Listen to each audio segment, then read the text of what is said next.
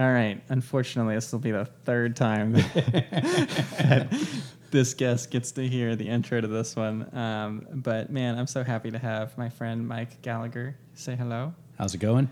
I changed it up on him because I literally am recording the third intro to episode number 46 because we just keep having some issues. But I wanted to make sure he didn't have to sit bored again without saying hello. But yeah, we're really, really excited to be back on. It's been a couple weeks since the last episode. Why is that? Well, why is that? See, the thing is just you already know because you've heard me go through it. And I'm going to make it a little bit more brief and be a little less lawyery than I was in the last verse, which is probably for the best because I feel like it was a little dry, a little boring. Yeah. Started to nerd out on what... I'm still in shock that you're a Kanye fan. Like that, I'm still Oh, like, yeah. what? Well, that should not be a shock to you. I mean, I own like 6 different pairs of his shoes, all bootleg versions. But yeah. Do you own the white T-shirt? I don't own the white T-shirt. I own a white T-shirt that is a Kanye shirt. Yes. Yeah. So unfortunately, you know, part of doing this podcast is the debate over fair use of the music that we play. Because of the structure of the way that I run this podcast, from the way that we use the music as a point of discussion, as a point of criticism and exploration of the content and the art itself and the meaning behind it. That's that dissection that's used for an educational and discussionary purpose. I'm not making money off of the podcast. I have zero intentions of making money off the podcast. For me, it's purely an exploration of the relationship that people have to music and why those stories and connections begin. And, you know, hopefully it's a great way for people to learn more about different songs or artists that they might otherwise not have heard, on top of learning more, of course, about the people that pick the songs that they have. Not everybody always agrees with that, and in the last episode, Universal Music Group did not agree, and so that episode is no longer on the SoundCloud. So that's the second episode I've had to cut out, but you know that's okay. The first one was because I lost the files. But, user error. Yeah, exactly. Had a lot of that lately. But you know, I think that something that I was sharing with Mike before we started that I think is really a good part of this exercise is actually listening to the songs. And I find that both for the listeners, for the guests, and then also for myself, getting in the headspace of what the music can do, hearing it yourself, and then reflecting on what overlaps you might feel or what stories you might tell as you hear it, versus the ones that, of course, get shared by the guests on each episode. I love that part of it, and I don't want to lose it. And so I hope that I'm continuing to able to fairly use the creator's work. If not, then, you know, we'll figure out a way to adjust because I love doing it. 46 episodes in, and hopefully no time stopping. But all that being said, just wanted to call that out in case you were wondering what happened to 45. Oh, God. 45, not a good number. But yeah, so if you want to hear it, just hit me up and I'll let you know how to go after it. It's a really good one. But this is going to be a great one too, and I'm so glad you're listening to it. No pressure on me, right? No pressure on Mike. But yeah, Mike is somebody who I met within the past year, and we've become friends through the amazing hobby and activity and sport and athleticism of rock climbing. We had our first outside climb together in Yeah, Texas. our That was inaugural cool. outdoor climb. It was great. That was cool. I think we both made it up one route, and we both bailed on one route, and they were flipped, right? Yep, they were. They were. I remember being very terrified Yep. as we burned in the sun on that rock in the Greenbelt. God, when was that? Was that September? I think it was probably September, or August or something. Yeah. It was a fun climb.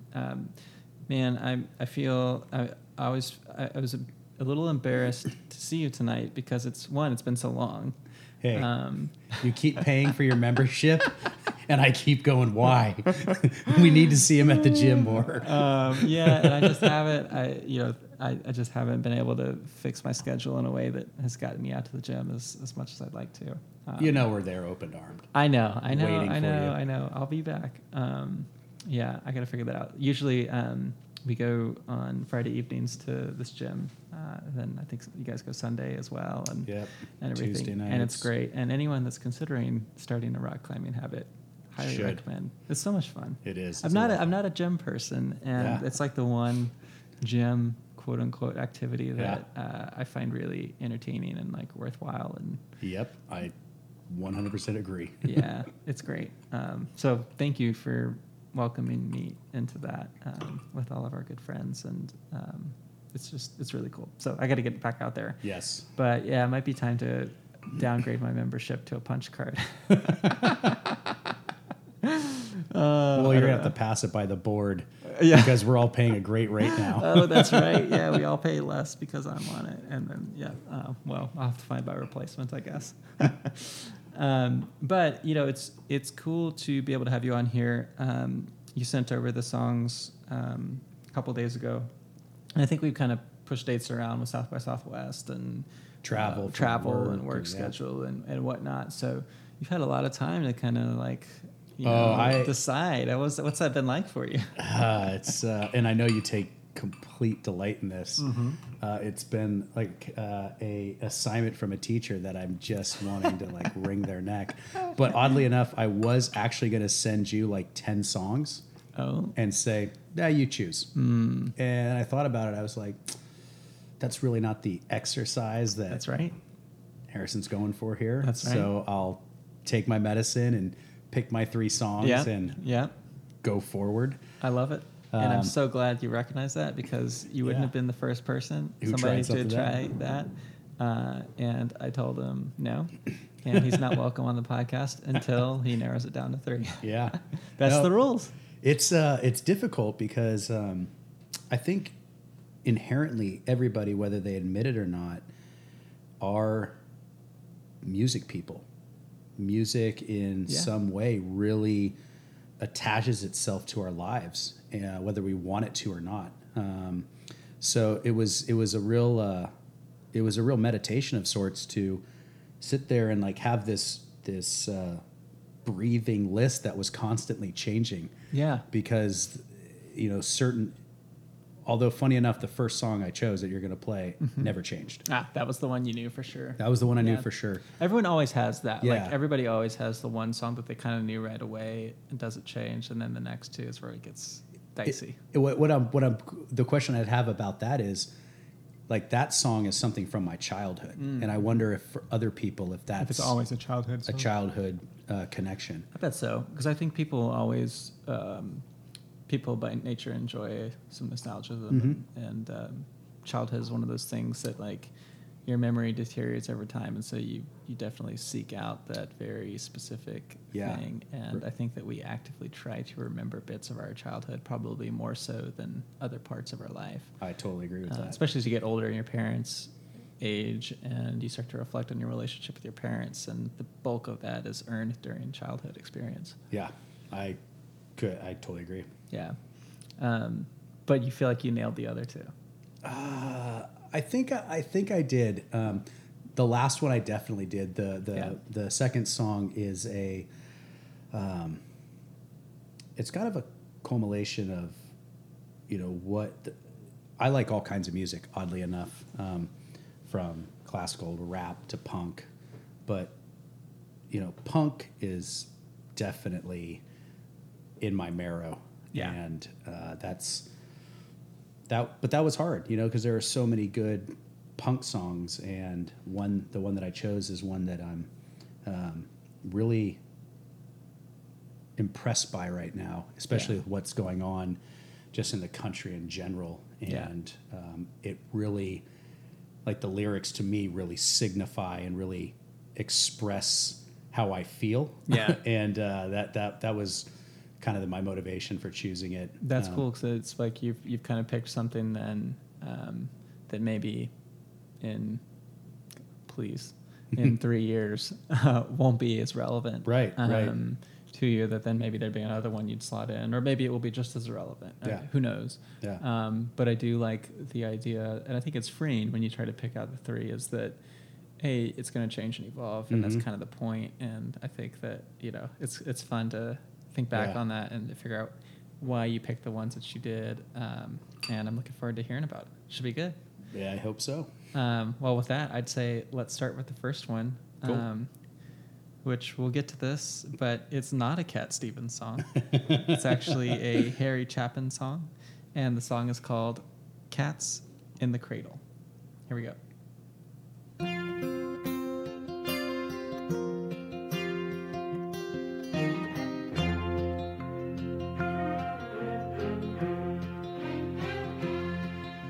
A child arrived just the other day. He came to the world in the usual way, but there were planes to catch and bills to pay. He learned to walk while I was away, and he was talking for I knew it.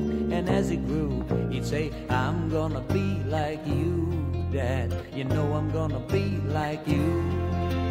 And the cat's in the cradle and the silver spoon, little boy blue and the man on the moon. When you're coming home, Dad, I don't know when, but we'll get together then. You know we'll have a good time then.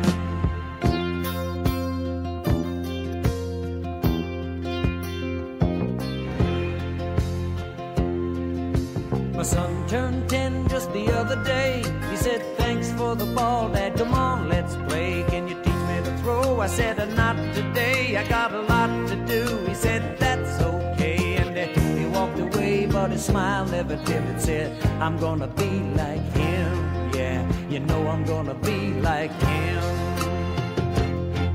And the cat's in the cradle and the silver spoon, little boy blue and the man on the moon. When you're coming home, Dad, I don't know when, but we'll get together then. You know we'll have a good time then.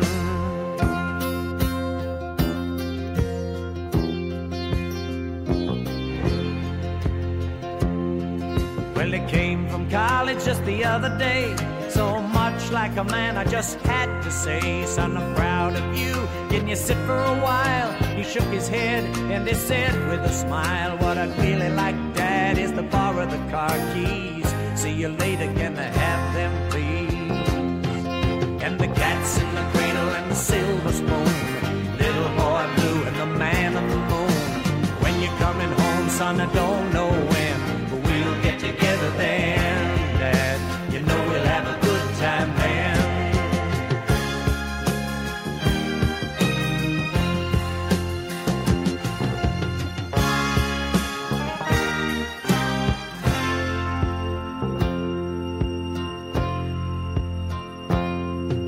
I've long since retired, my son's moved away. I called him up just the other day. I said, I'd like to see you if you don't mind. He said, I'd love to, Dad, if I can find the time. You see, my new job's a hassle and the kids are the flu, but it's sure nice talking to you, Dad. It's been sure nice talking to you. And as I hung up the phone, it occurred to me, he'd grown up just like me. My boy was just like me. And the cat's in the cradle and the silver spoon, little boy blue and the man on the moon. When you're coming home, son, I don't know when, but we'll get together then, Dad. We're gonna have a good time there.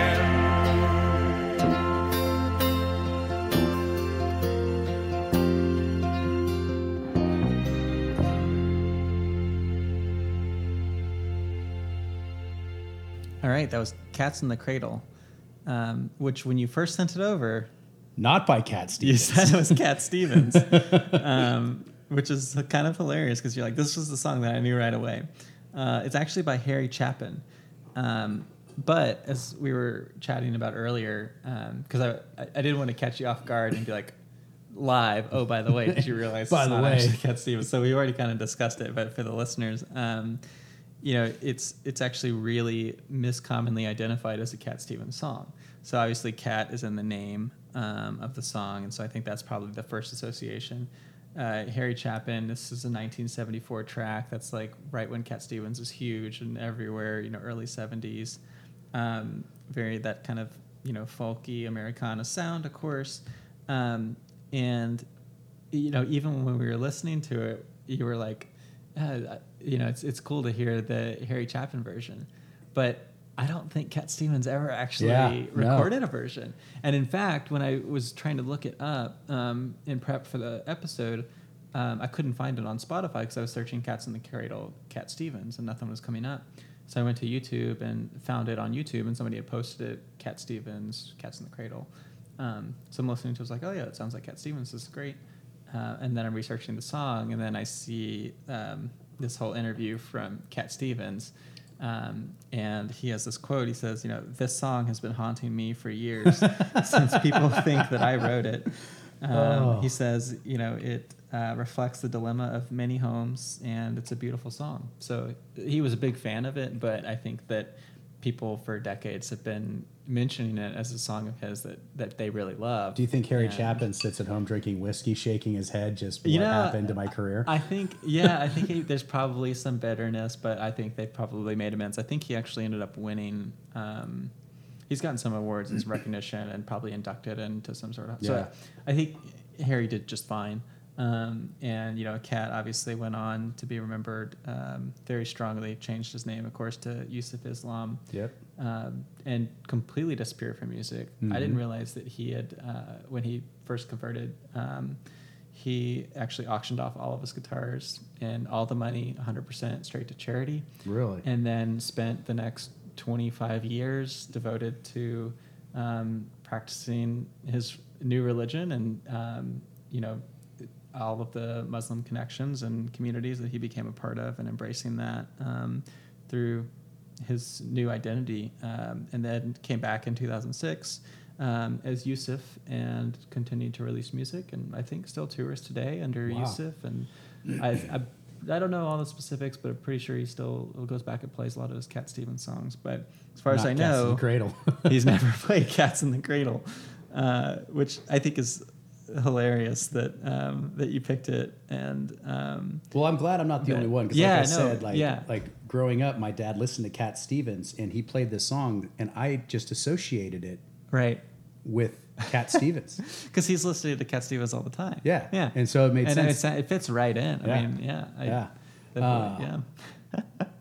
So funny. That's wild. Well, my life's been a lie. On so many levels now. No. Now it just takes on new meaning. Yeah. I mean, maybe Harry Chapin's discography is just out there waiting for you to experience discover, and right? be a whole new thing. Well, I think what Cat Stevens said about the song is my father. We talked about as we age, we start to grab onto those things from childhood. Yes. And even more so, I think about my parents a lot. Especially, I'm in Texas. They live in California, so there's. Is it northern or southern? Northern. Okay. And there's a great, a landmass between us, but also there's life. And the thing that my dad, when I was growing up, he remembers. I grew up in a very Catholic family, mm-hmm. and so church on Sundays was a big thing. Yeah. And this song made a huge impact on my father. My father and mother had my sister when they were, I think, 27, 28 years old. And 5 years later, they adopted me. 3 years after that, they adopted my brother. And then they had my younger brother, who's got Downs. And I think, in the song, my dad talks about this priest who actually played this song for a homily. And went verse by verse. What is a homily? Homily is when a priest reads the gospel. Okay. Everybody sits down. It's like the big reading of a mass, and Okay. then he gives his interpretation of it. Yeah. So he plays this in the background as he's reading. From No, so he actually scripture? brought out a guitar. He had read the scripture, and he apparently went and said, I'm going to play you a song. Yeah. I'm going to describe the song. It actually goes along with this gospel I read. Okay. Wow. And it made an impact on my father. And I think part of it is my dad was a son of immigrants, and he, put himself or went into got into college, ROTC program, married my mom, had a kid, adopted another kid, had another kid. And I think life just kind of took off. That's a lot of responsibility and Right. a lot of things to take on. And he traveled a lot when we were growing up, and I think there's a lot of guilt and remorse around that. And this song really, when you listen to the lyrics, is a father feeling guilty, but also it's transitioning over to the son as the son's growing up. The son, I want to be just like you. And he becomes just like his father. You know, he's working, he's doing stuff, he's letting that stuff go by the wayside because these other quote unquote important things are coming up, and he has responsibilities. And as I grew up and I was married and got divorced, and I kind of, I think, adopted those tendencies from being like my dad. I mean, I looked up to my dad. I mean, most sons do. Right. And I remember my dad he got an infection, oddly enough, gardening, doing some like trimming for my mom, and he got like a scratch, and he got this really bad infection that put him in the hospital, and like they were kind of like, I don't know if he's gonna make it. Okay. And is this when you were still living at home, or? No, I was. I was 33, 34, 35 maybe. Yeah. And I remember going in to the hospital, and my dad was a little woozy and drugged up, clearly. And he said to me, he like took my hand and he said, if I could do it all over again, I'd do it different. He's like, none of this stuff's important. And it was like relieving to hear. And my sister, who is like works for Oracle, and she's like a VP and just career woman, single mom, she's a badass. Yeah. You know, I said to her, we're talking, she's like, oh, I'm coming down tomorrow to see Dad. Have you seen him? I said, yeah, I talked to them yesterday. And she's like, oh, what did he say? And I told her what he said. And she goes, are you fucking serious? Like, it was almost like her whole life that moment, her whole life at that moment was a lie, you know? Yeah. But I think it really put things in perspective for her and I, as far as how we really did emulate our father, and we drive ourselves day in and day out. And that song it's a warning, really, of what happens. You know, I mean, living in California and moving to Texas made me realize, man, I was burning the wick at both ends and trying to just make ends meet, and like somehow convinced myself California was the only place, you know. And then I arrived in Texas, and I was like, that's pretty fucking cool. Oh yeah, there's other places. There's other places, and it doesn't cost as much. To be a good one. Yeah. Yeah, exactly. So yeah, I mean, that's that song has always been a song that I have reminded myself of. You know, I want to be like my dad, but my dad doesn't want me to be like him. Yeah. You know, he wants me to be present and there for the people I'm supposed to be there for. Yeah. And I can see it when I'm with him, like when we're as a family together, the four of us and my mom and dad. He's very present. Yeah. But I don't think he should ever like really regret that. I mean, what are you going to do when you have 4 kids, you know, type of a thing? Like, none of us hold any animosity towards him. You know, it's like, if anything, I probably could have been a cooler kid, not such a shit. So it's a cool thing to know that song meant a lot to my dad, and in turn, like, it means a lot to me. Yeah, it takes on a meaning for yourself as well. Do you, you know, since the event of your dad, so he survived and did well after that, so your relationship to him strengthened through that? Yeah, I think do you guys openly communicate about that and reflect on it as such? Or no, but is it more of just an unspoken thing? Yeah, I think you know, oddly enough, I think for men there's a lot of unspoken stuff, and my dad's very good about, and always been very good about, you know, like, I love you, you know, like, he's never shied away from that. Yeah. He gets really teary-eyed when the four of his kids are together and we're busting his balls. You know, he thinks it's the best thing in the world. But I think one of the things that strengthened from that is when I moved, you know, when I went through my divorce and then subsequently, you know, got a job offer with my company to move to Texas, he helped me pack up, and he wanted to do this road trip together. And so we had this amazing road trip where we covered, you know, a lot of ground in 3 days. And it's mostly because I was driving 95 with the trailer, and my father was driving 55. And I was like, I really enjoy driving, you know, blah, blah, blah. Yeah. we get to Austin and we're unloading, and he sits down. And he's like, man, we covered a lot of ground in 3 days going 55 miles an hour. And I looked down and I said, well, you were going 55. I was going 95. He's like, I fucking knew it. And I just started laughing like, Bill, I mean, do you really think we would have made it as far as we did if we had gone your speed the whole way here? Yeah. But what was great is I saw this side of my dad that I think was something that he had shelved when he had a family. And it was things like, we were in Arizona, and my dad said, he's like, hey, let's get some burritos tonight. And I was like, all right. He's like, I love burritos. Now, mind you, never seen my dad eat a burrito ever in my life. So I was a little like at, 39 years old going, really? Yeah. Okay. All right. Let's get burritos. And we're sitting there, we're waiting for the burritos, and he sees a liquor store across the street. And he's like, I think we need a 6-pack of Negro Modelo. I love Negro Modelo. Yes. I have never seen my dad drink a Negro Modelo, right? I'm just like, I am like oh my beside God, myself, losing losing like for all these years. Oh I had yeah. no idea. And he was the happiest person. I imagine like that must have been like when he was at University of New Mexico going to college. Like eating burritos, drinking Negro Modelos, chilling out, Right. So there was a lot of really enjoyable, but also like, we were getting on each other's nerves. Like, Yeah, of course. My dad at one point goes into the motel that we're going to stay at and checks in and comes out of the parking lot. And I've got this huge Toyota Tundra with this trailer on the back. And my dad's screaming around at the parking lot where I should park. And I'm like, I'm a grown ass man. And my father can still fucking embarrass me.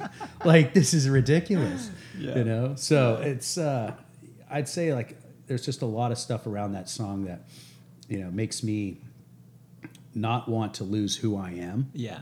As I, get older, and if I get married again and have kids, I realized the lesson that maybe my father was trying to teach my brothers and I and my sister is like, be who you are, and have your responsibilities, but don't forget who you are and what you do and what you love, because there's a balance that's required to totally.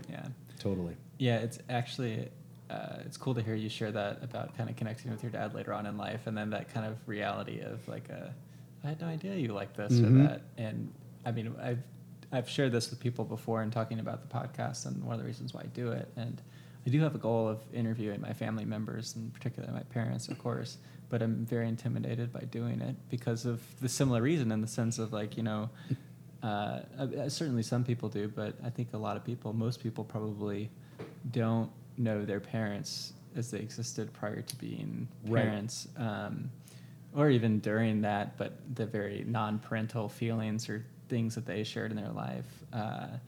And I think it's cool. I think that music is kind of a way to maybe circumvent some of that and generate some of that conversation and explore it and get to know them better. And I mean, you love your family more than most people that you interact with, and you do that, of course, because they're your family, right?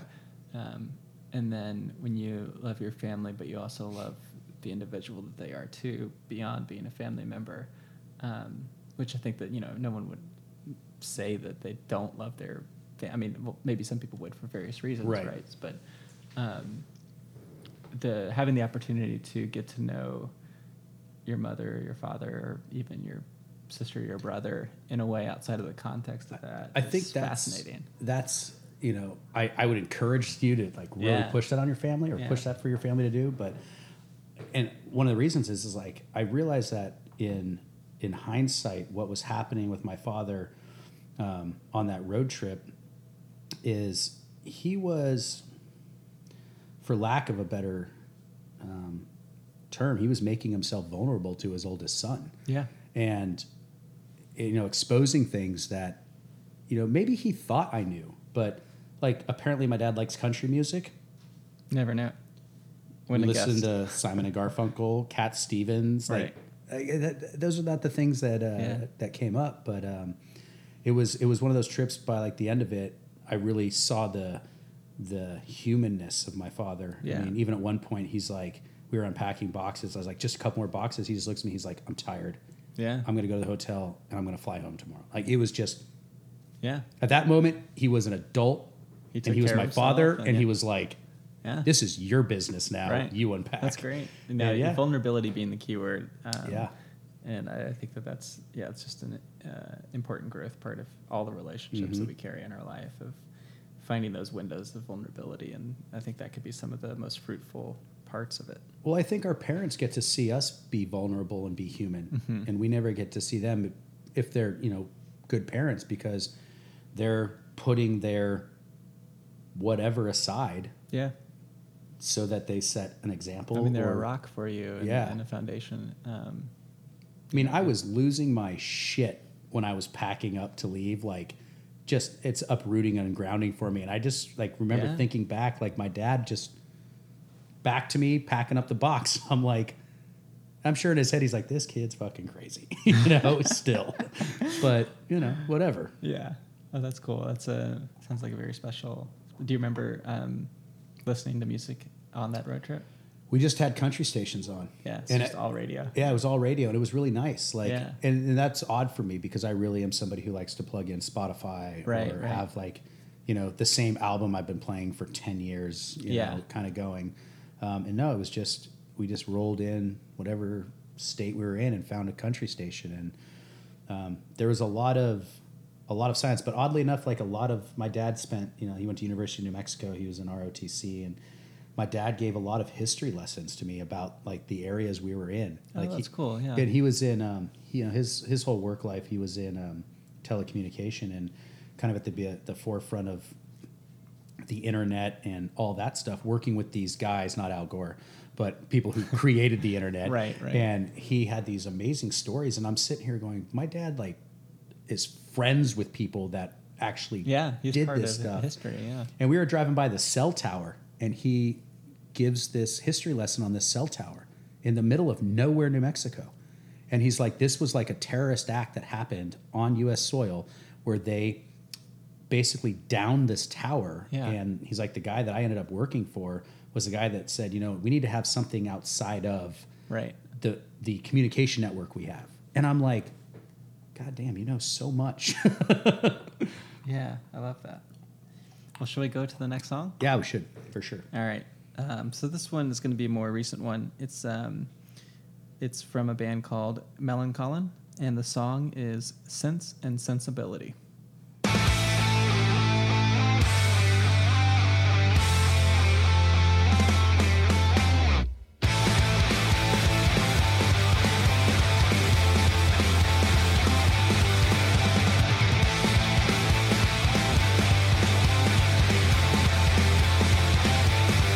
I've got ideas how this planet works. It gives perspective in all the racist jerks. Like in the end, they certain balance everything we know. Some brains are fast, means that some brains are slow. This is the rational side of me, I guess. The sensei that I use when playing chess. Like in the end, I know there's also the other side of me. Acting based on emotion and sensibility. And that's the side of me I turn to when I read about the world. That's not my cup of tea. Yeah, it's the side of me I take that tells me you got it all wrong. How we disagree. You're just a racist clown to me.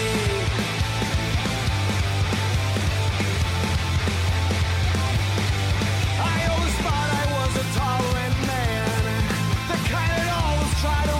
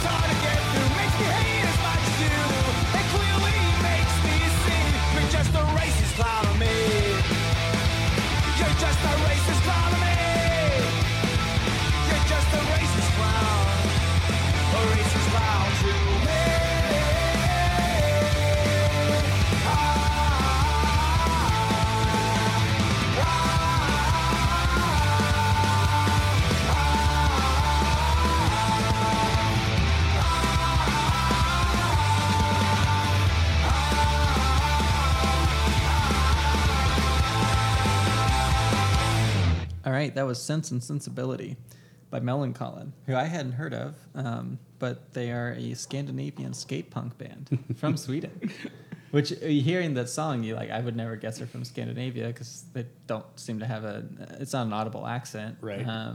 And they're singing about racism. And then, as you mentioned earlier, the current political climate, you kind of just assume it's going to be like some Southern California skate punks. Right, exactly. That it's coming from. But I guess these Swedish guys have something to say too, which is interesting because it's like a almost entirely white country. Exactly. And so I imagine racism is something that is very common there too in its own way. I don't know. I don't know either. They're viewed as I've such like never a been peaceful country, of course, but right. I'm actually curious as to their views on the cultural divide that that comes with that. But anyways, I'm really genuinely curious how you found out about them and where your connection to them is. This goes back to how do I choose my music? Yeah. And, type of a thing. And it was I really I thought what was like a defining moment for me with where my music went and when I as a teenager. What's that like launch pad for you? Yeah, exactly. Yeah. What was the song or what was the thing in my generation that made me all of a sudden realize, wow, there's an energy and a genre that understands what's going on in me. Yeah.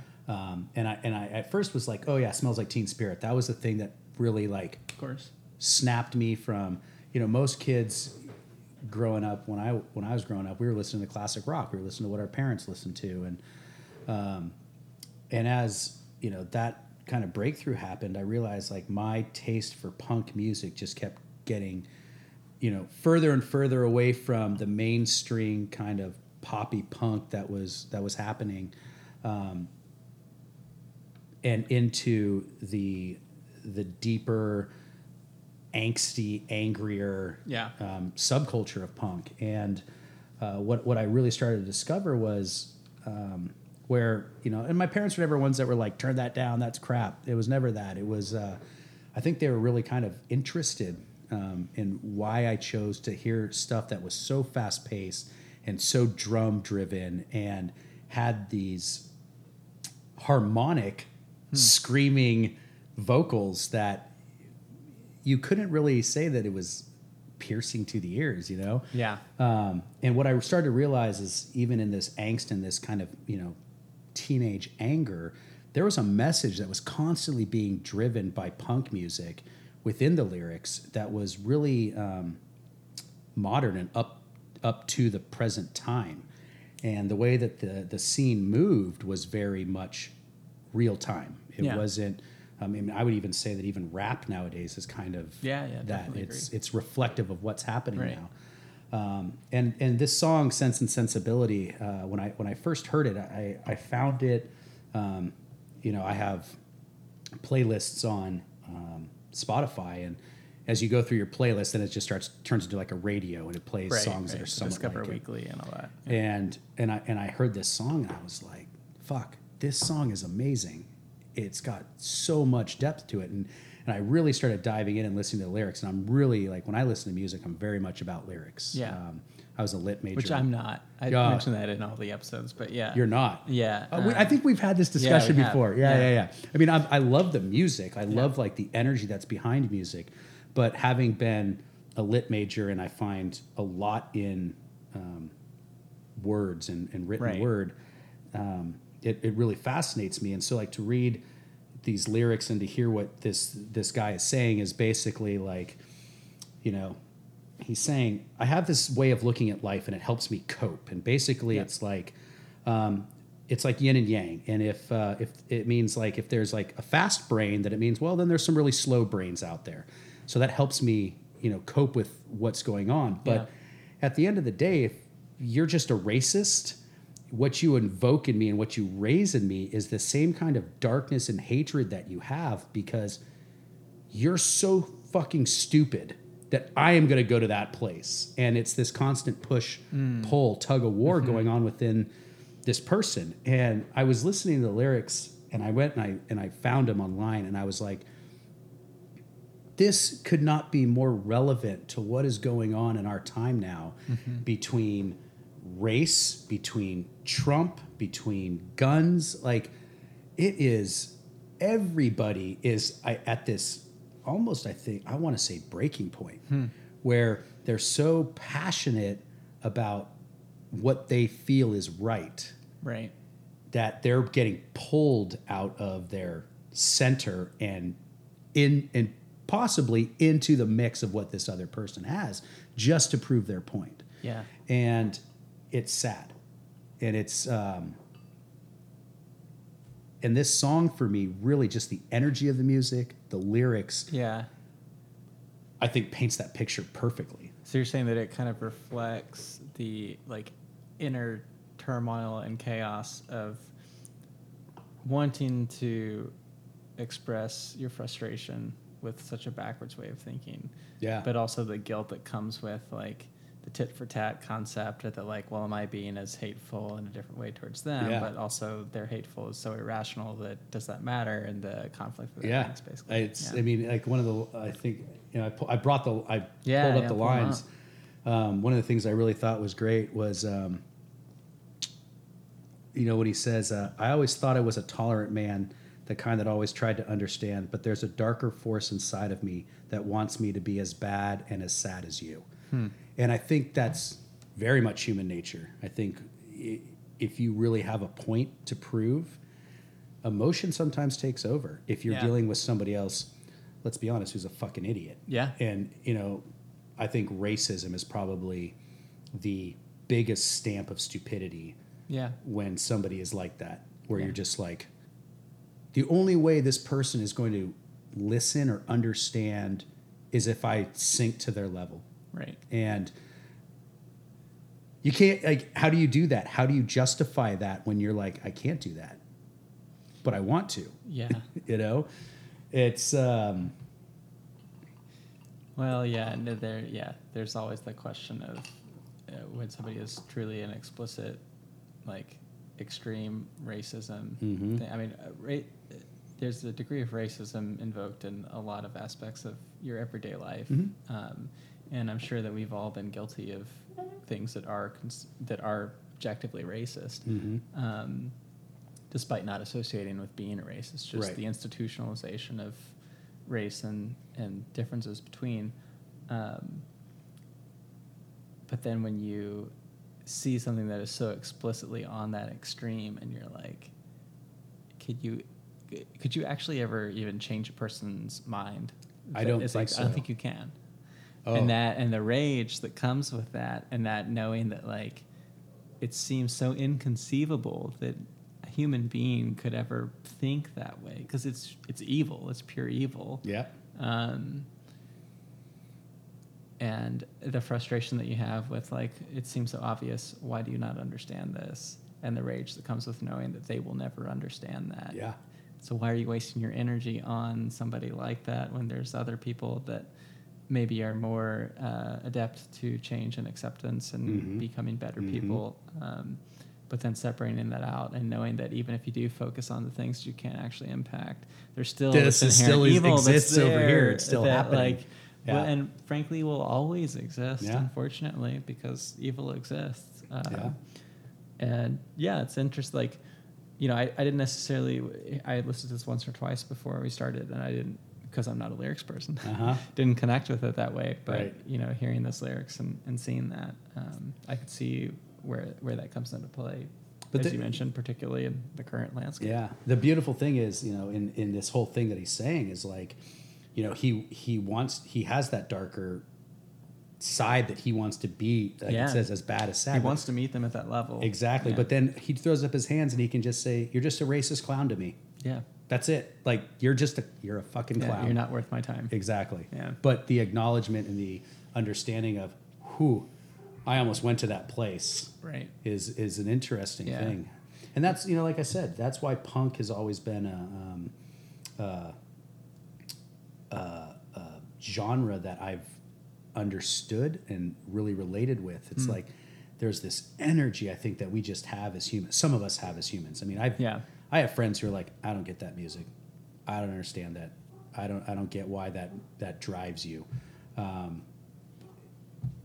I guess it doesn't matter because it's whatever it means to you. Yeah, exactly. No, I mean, I think that's kind of one of the underlying themes of the premise is that, hey, music takes on a different meaning to each person. And, somebody might have heard that song and not connected with it at all. It doesn't take anything away from the meaning that you have about it. Exactly.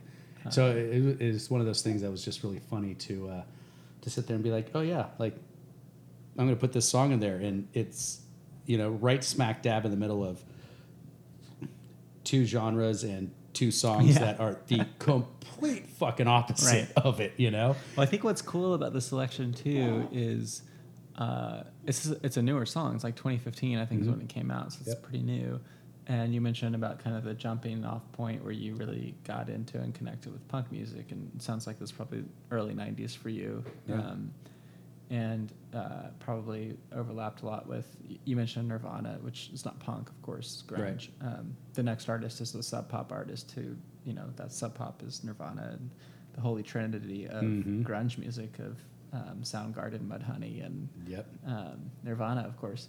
And then, of course, the artist that I'm speaking of that we'll get to in a bit has nothing to do with punk music. Right, exactly. Which is the beauty of Sub Pop. Thank you, Sub Pop. But it's interesting that your selection is such a new, different form of what is punk music. Yeah. Particularly Scandinavian. Yeah. Right. Yeah. Exactly.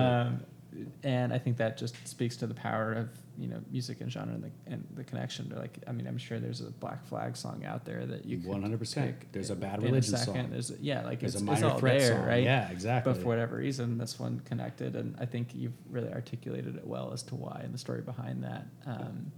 And I love that. I think it's you got it. You figured it out. I did the assignment well, Professor. You did. You passed. It's the equivalent of bringing an apple to the teacher. There we go.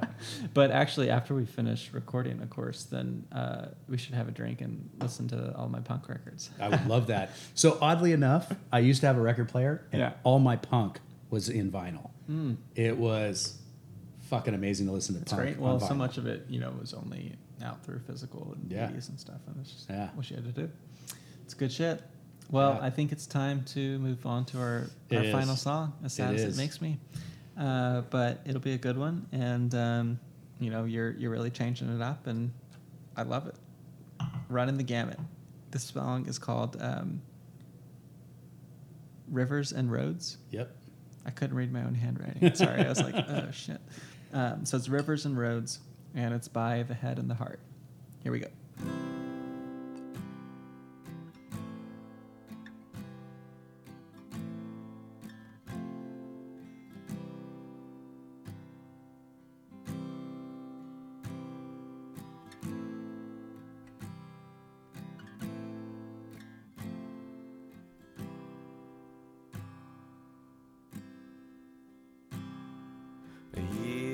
From now, we'll all be gone.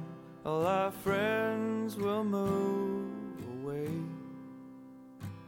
and they're going to better places. But our friends will be gone away.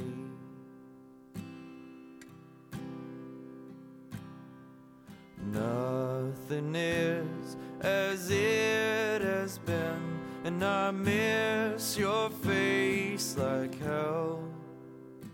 And I guess it's just as well, but I miss your face like hell.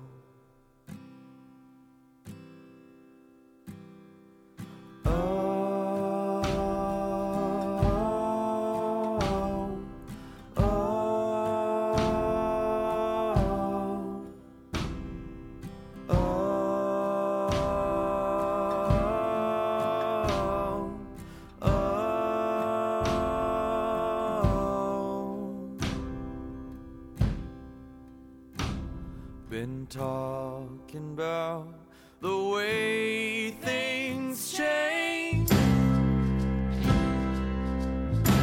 and my family lives in a different state. And if you don't then we will not relate. So if you don't know what to make of this, then we will not relate.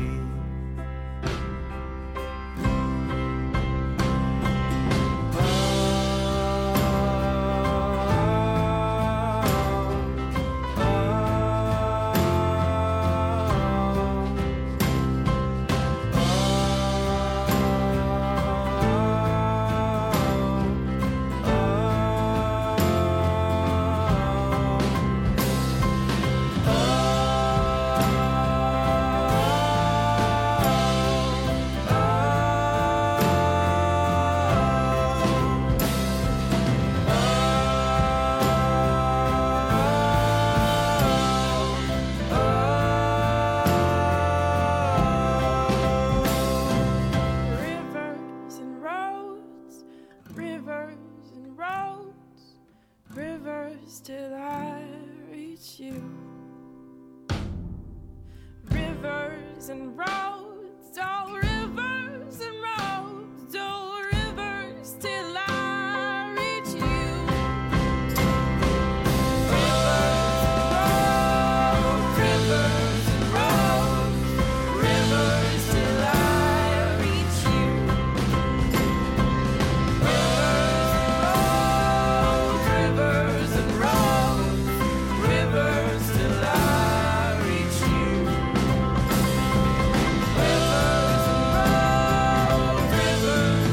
Rivers and roads, rivers till I reach you.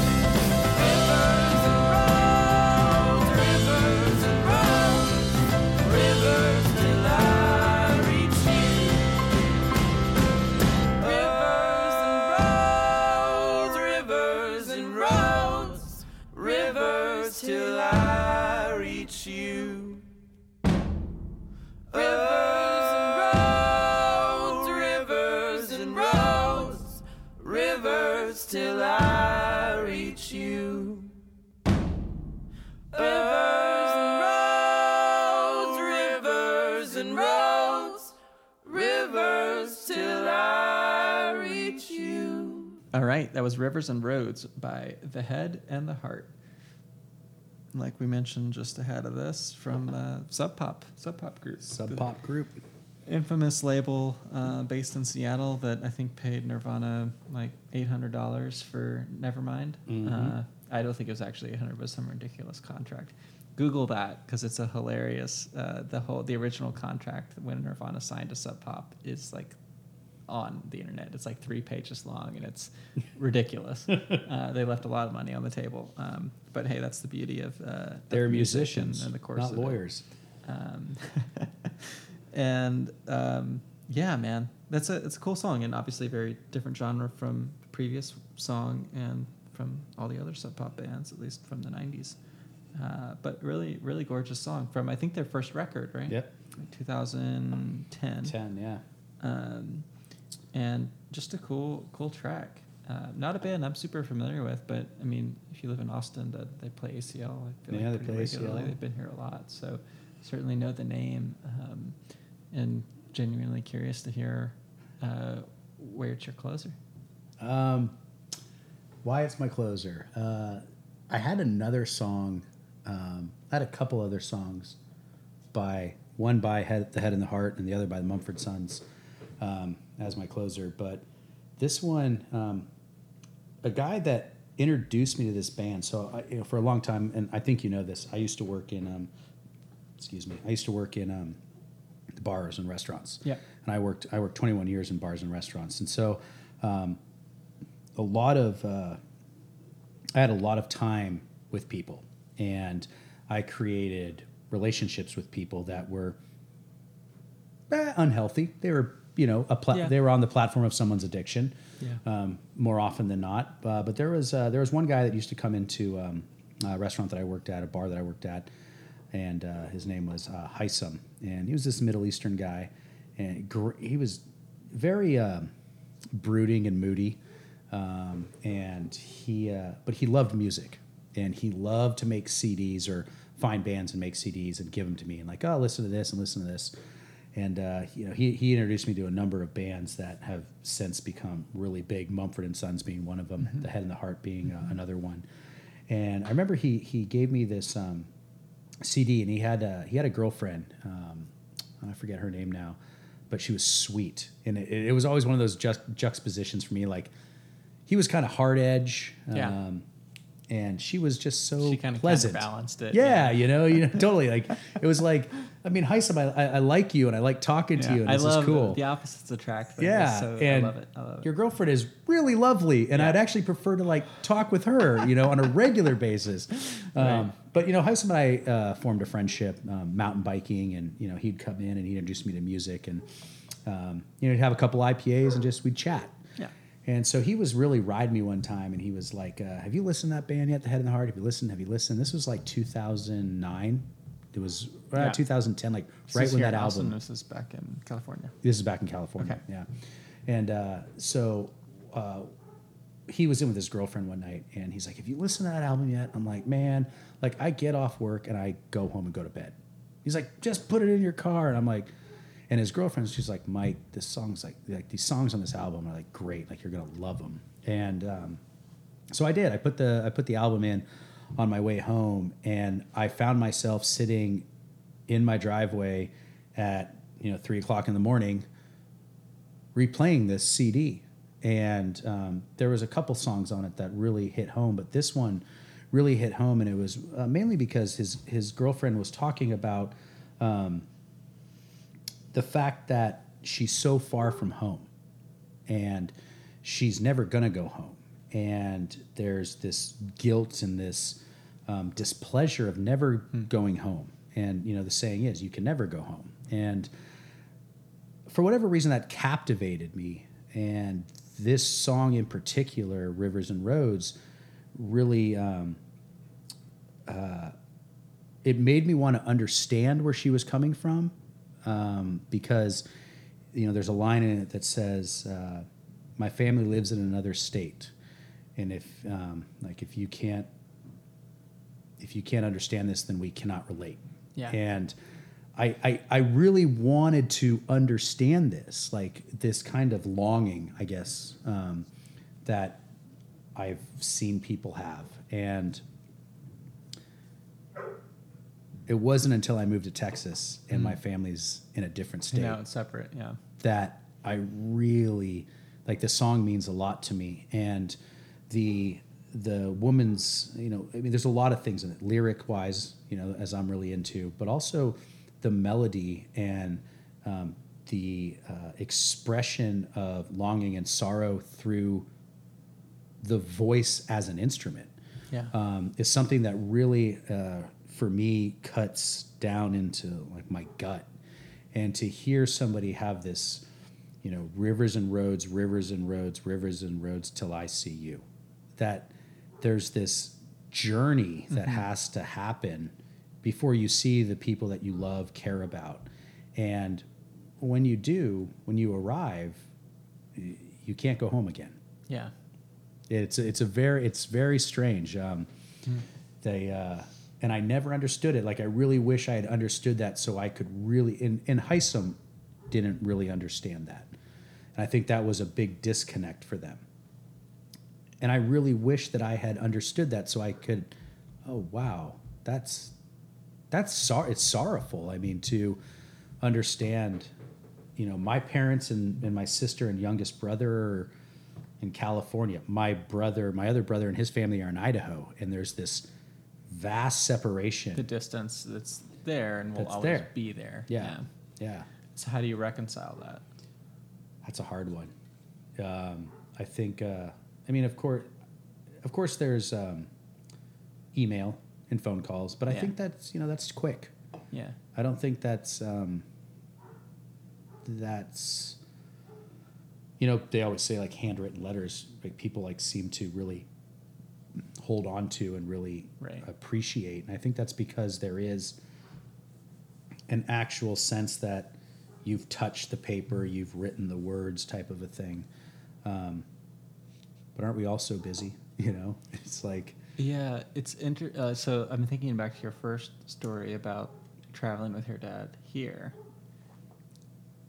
Is it kind of terrifying to think like if he hadn't taken that journey? Because you're talking about vulnerability, Yeah. and you know there's a shallowness of email and text, and you know even a phone call to some degree, right? Yeah. In the sense that there's topics you cover like, oh yeah, cool, hey, how have you been? What's new? Blah blah Yeah, blah, and it becomes check very in. routine, and it's surface level, and it could be difficult to actually open up and have a meaningful conversation Mm-hmm. through those channels, and distance is really a bastard when it comes Yeah. to that. But by coming here and sharing that experience with your dad on the travel, do you feel like that opened up your ability to, at least for your dad and yourself, to know when it was time to have that sense of vulnerability again, be it phone calls or when Yeah. you do see each other? yeah. Be thankful for that. Yeah, that time. it's I guess. it's kind of a joke that you maybe you've heard me say it. I don't know, but like in our group, like with Rick and Tiffany and Katie and Jackie, and I'll sit there and say they'll be, oh, how are your folks? And I'm just like, you know what? Fuck them. Like nobody's coming out to Texas. Like they expect me to go out to California, and I finally like put my foot down. Like in July when I was out there, I was like, I told them, I It's said, time. I'm not coming out here Yeah. anymore. Like y'all go everywhere else to Y'all, see yes, you to have see been here a everybody, while. but you don't come see me. And my dad, like I think, has finally heard it, Right.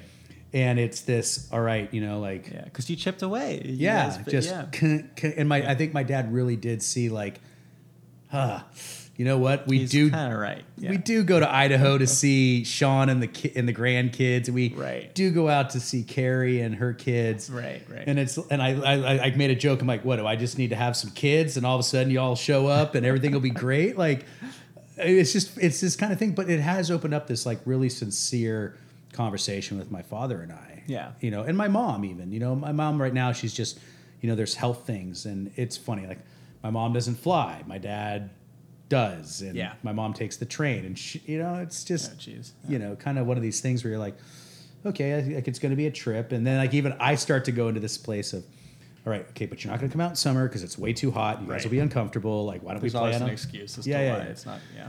Yeah. So, but that song is, it's for me, it's just beautiful. I mean, her vocals are amazing, and you know, to go to ACL this past year and see them perform Yeah. that live, and it was awesome. I Oh, went. thank God they performed it. That would have been horrible if they didn't. Oh, I hate that when God. you have like your Yeah. favorite song at least. Well, you know, I saw them before. What was that? 2013 at the Fillmore, which oh is wow, it was- San Francisco. yeah. I mean, you know, the cool like Fillmore West. yes, Fillmore West. It was. I mean, her voice was as amazing. Like it's crazy, but that was Yeah. like in a contained, you know, venue. And here, you know, I was like, I wonder how her voice is going to sound with this song when Right, right. you have all this open space, and it was just as powerful. Just worked. Yeah. And you know, and it's one of those songs, and I think that's the thing is that, Is that like ACL a sunset set? Like the sun was going down. It seems like the perfect sunset. it was either song. sunset or right at you Right. know, like Let's just pretend it was definitely sunset, and it was so magical, and it brought tears to your eyes. I saw that. Yeah. I was out of my mind. All right, and it did bring that song back to me. Like it Yeah. made me realize like, oh fuck, I get it now. Like Right. I totally relate Right. to what somebody goes through when they move out of state, and everybody's everywhere else. Yeah. And you know, the opening line, like a year from now, we'll all be gone. Yeah. We'll all have moved away. Yeah. And it's you know, the town that I grew up in, it was a town that it is a town that people really don't leave. Like if I go down to the town bar, it's been there since 1907, the same fucking people will be out smoking cigarettes on a Friday night. Yeah. It's like it's weird. It is weird. It's like in their Well, mind they don't change. And what's strange about that too is inevitably you say hello, and the same questions are asked, yes. and you answer the exact same way as you always have. And you go, I can't wait to get back to Texas. yeah, like yeah, it's so bizarre. but there's, you know, and the odd thing about that is there are people that are from Austin that would say this, like, why do you want to live here? It's Yeah. the same people standing outside the Continental Club Yeah. or, you know, wherever. And it's like, well, this is new for me, Yeah. you know. Yeah. But it's it's interesting. And yeah, that's why I like that song. It's relatable and it's beautiful. I mean, Yeah. sometimes just for me, I like a song because it's beautiful. Yeah. And that's okay. I'm okay with that. Totally. Yeah. No, I very much agree with that, and I think that I can't imagine anybody disagreeing. Prove me wrong. There's a lot of good music out there. Yeah. Yeah. Exactly. Well, this has been a really good experience. This has been I've really cool. enjoyed the conversation and getting to know you better. I think that's one of my favorite things about this is getting to know my guests better. Yeah. The different ways that I know them or don't know them, and I really appreciate you sharing all these stories with me. Yeah. It's funny. It's funny to come into this and there's a level of intimidation. And for any listeners that are going to come on at Yeah. some point, it's, you know, you do a great job of, there is no judgment. Yeah. You know, there is just, I want to hear your story. Yeah. You know, what is your story? Because everybody's got a story, and I think all stories are interesting to a degree. I agree. I'm glad that you picked that up, and thank you for the compliment. But a note that I took, and I don't really even remember the context, but I think you mentioned something about related to traveling with your dad, which is kind of like the stories that we never told. And, you know, when your dad was talking about the tower, you know, like Yeah.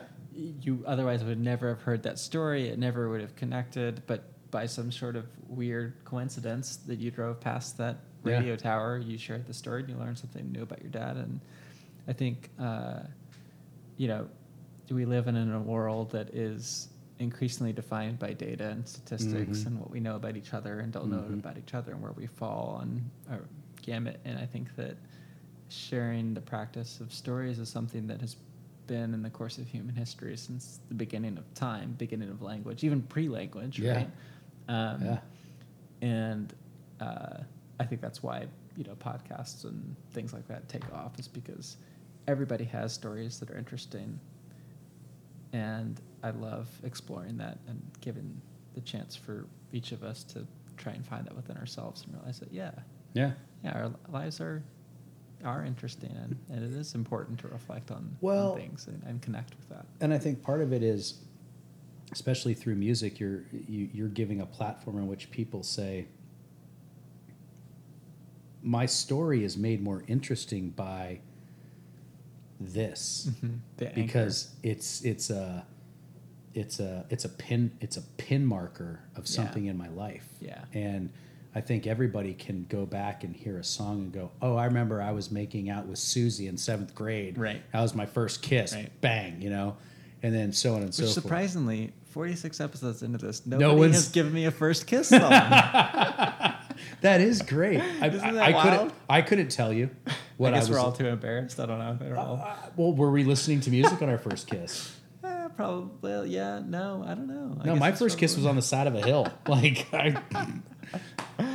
Oh man, first Yeah. kiss stories. That could be its own podcast. that could be its own podcast. Or first things. Yes. Yes. Yeah, because I think that's probably.